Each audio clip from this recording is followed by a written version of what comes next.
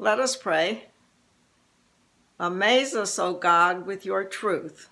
Open our hearts and our minds to your wondrous love. Speak your word to us. Silence in us any voice but your own, and be with us now as we turn our attention, our minds, and our hearts to you. In Jesus Christ our Lord. Amen. Throughout history, God has called people, often in surprising ways, to serve him. Listen to two stories of such callings from the Word of God. The first is from the book of 1 Samuel, chapter 3, verses 1 through 10. Listen for the Word of God. Now the boy Samuel was ministering to the Lord under Eli. The word of the Lord was rare in those days. Visions were not widespread. At that time, Eli, whose eyesight had begun to grow dim so that he could not see, was lying down in his room. The lamp of God had not yet gone out, and Samuel was lying down in the temple of the Lord, where the ark of God was. Then the Lord called, "Samuel, Samuel." And he said, "Here I am," and ran to Eli and said, "Here I am, for you called me." But Eli said, "I did not call. Lie down again." So he went and lay down. The Lord called again, "Samuel." Samuel got up and went to Eli and said, "Here I am, for you called me." But again Eli said, "I did not call, my son. Lie down again." Now Samuel did not yet know the Lord, and the word of the Lord had not yet been revealed to him. The Lord called Samuel again, a third time, and he got up and went to Eli and said, "Here I am, for you called me." Then Eli perceived that the Lord was calling the boy. Therefore Eli said to Samuel, "Go, lie down, and if he calls you, you shall say, 'Speak, Lord, for your servant is listening.'" So Samuel went and lay down in his place. Now the Lord came and stood there, calling as before, "Samuel, Samuel." And Samuel said, "Speak, for your servant is listening." Our second reading is from the Gospel according to John, chapter 1, verses 43 to 51. Listen again for the word of God. The next day, Jesus decided to go to Galilee. He found Philip and said to him, "Follow me." Now Philip was from Bethsaida, the city of Andrew and Peter. Philip found Nathanael and said to him, "We have found him about whom Moses in the law and also the prophets wrote, Jesus, son of Joseph from Nazareth." Nathanael said to him, "Can any good come out of Nazareth?" Philip said to him, "Come and see." When Jesus saw Nathanael coming toward him, he said of him, "Here is truly an Israelite in whom there is no deceit." Nathanael asked of him, "Where did you get to know me?" Jesus answered, "I saw you under the fig tree before Philip called you." Nathanael replied, "Rabbi, you are the Son of God. You are the King of Israel." Jesus answered, "Do you believe because I told you that I saw you under the fig tree? You will see greater things than these." And he said to him, "Very truly, I tell you, you will see heaven opened and the angels of God descending and ascending upon the Son of God." The word of the Lord. Thanks be to God. Let us pray. Living and holy God, speak to us right where we are this day. Speak to us your word of truth. Speak to us your word of guidance Speak to us your word of grace that endures and outlasts every obstacle and every challenge. Speak to us, dear Lord. Your servants are listening. Through Jesus Christ we pray. Amen. Friends, we are living through a difficult, painful, and extraordinary time in our country. In the wake of the violent assault by rioters at the U.S. Capitol recently and threats that continue to swirl with the deep polarization in our country, there can be a lot of anxiety and uncertainty, confusion, and fear. What is the right next step for us? Where do we go from here? How are we going to move forward together? During these days of transition and inauguration, these are questions that are being discussed and asked or debated around dinner tables, in meetings, in online gatherings, in individual devotions, in therapist and counseling sessions, in casual conversations on the street and over FaceTime and on the phone. Pessimistic people may be saying, it can't be fixed. Our system is just too broken. There's just too much division. Optimistic people may be saying, we can figure this out together. Some of us may find ourselves saying both of those things at different times so that we oscillate between pessimism and optimism, and sometimes that oscillation can depend on things like whether the sun happens to be shining that day or whether it's overcast and gloomy outside. But I've got to tell you, these are times when we realize why the church gathers for worship and why the church gathers to hear God's Word in Scripture. And God bless the lectionary. For as bureaucratic and confining as it can sometimes feel to have the Scripture text for a particular Sunday assigned to you by the lectionary, on more occasions than I can keep track of, the lectionary's assignment of texts turns out to feel more like a gift. For in moments like now, when we may feel like we are fumbling around for what to do next, when we are trying to figure out what strategy is going to produce the best result, but it can seem like every strategy is fraught with risks and with problems. When some people are shouting that they know what needs to happen, and other people are wanting to just stay in bed until the whole storm has passed, when there are people willing to take up violent force to try and get their way, in moments like this, we are given an ancient story from 1 Samuel chapter 3 about young Samuel. And this story that Connie just read for us is itself situated in a time of public crisis, when the institutions of ancient Israel were exhausted and broken, when, in the language of our text, the word of the Lord was rare and visions were not widespread. And young Samuel's posture, which is offered to us as a model, was to say, "Speak, Lord, for your servant is listening." In this story, young Samuel's mentor is the priest Eli, who is presented as something of a priest in decline.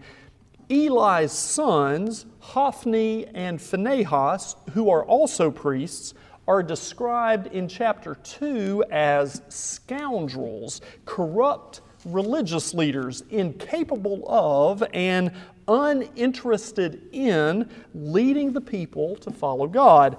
And Eli, for his part, is depicted as being incapable of restraining and correcting his corrupt sons. It was not an inspiring time, and Eli is not an inspiring figure. But when little Samuel comes to Eli, wondering about the voice that is awakening him in the night, Eli shows that the light of discernment has not completely gone out of him. Eli perceived that the Lord was calling the boy. We read in verse 8.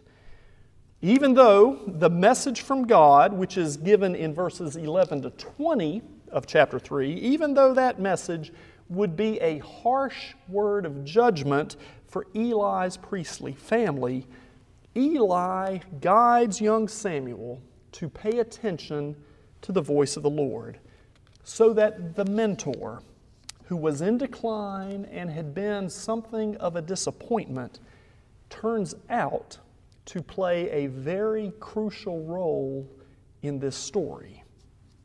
Speak, Lord.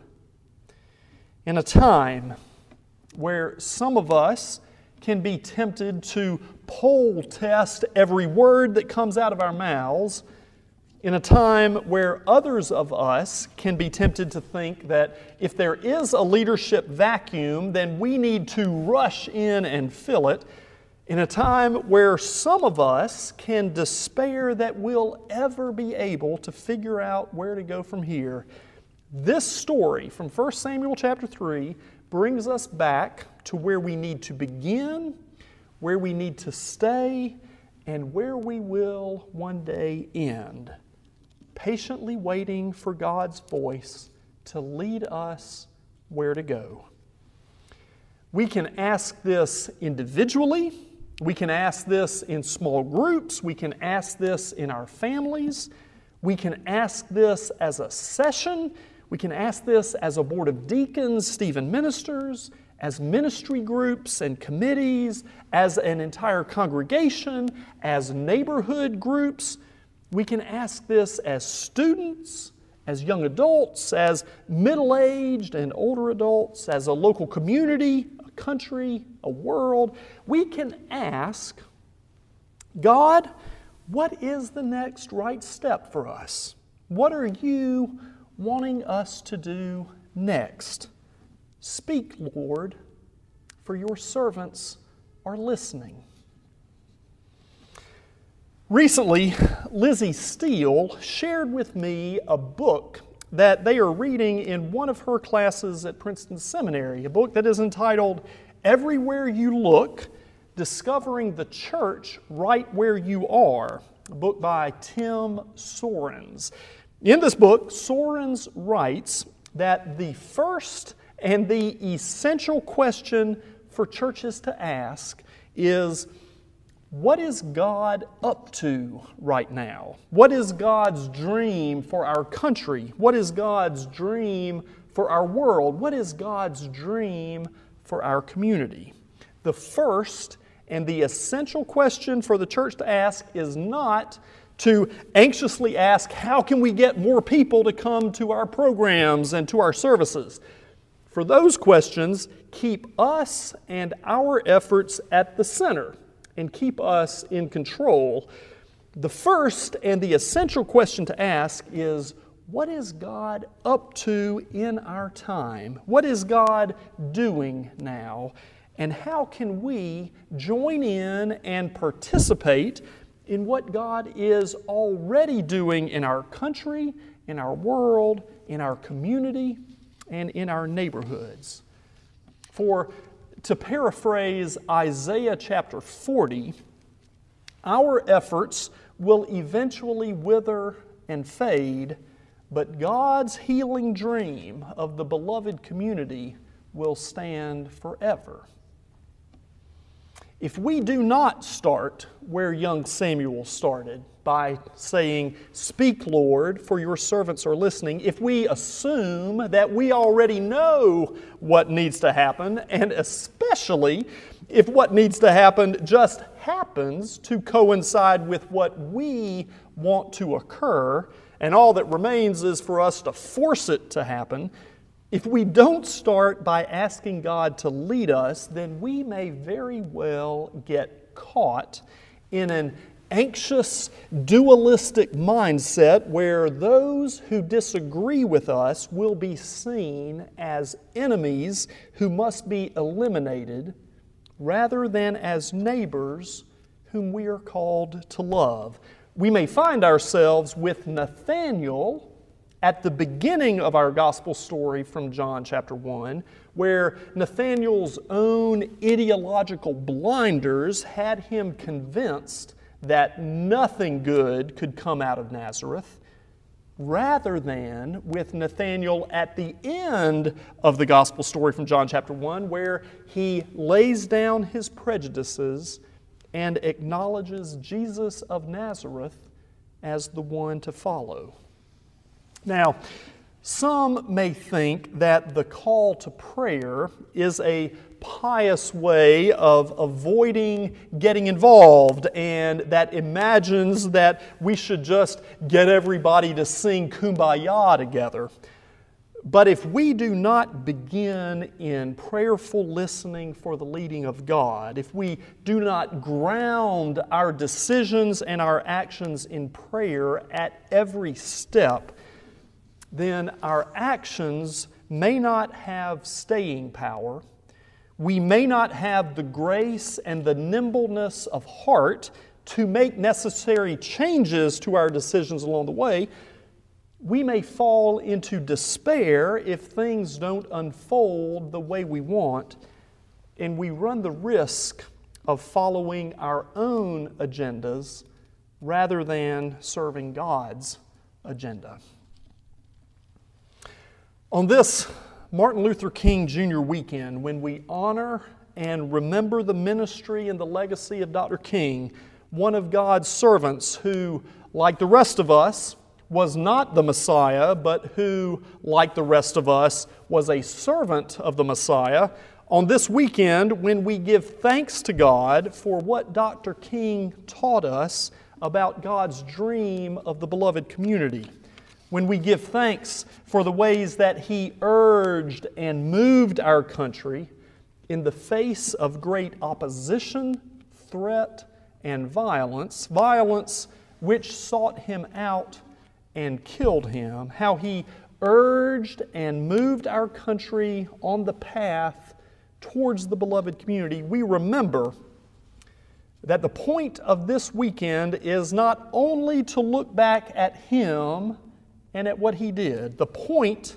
is to look at ourselves in our time and to ask what is ours to do, to ask how we ought to do it.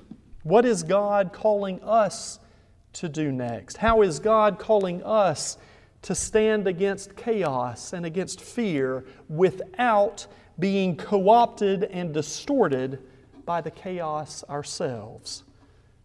Friends, as you sit today with these stories, with Samuel and Eli, with Nathanael and Philip, with Jesus and with the voice of God that comes to us, where do you need to stop and say to God, "Speak, Lord, for your servant is listening"? Where in your life do you need to hear God's voice, showing you what your next step is?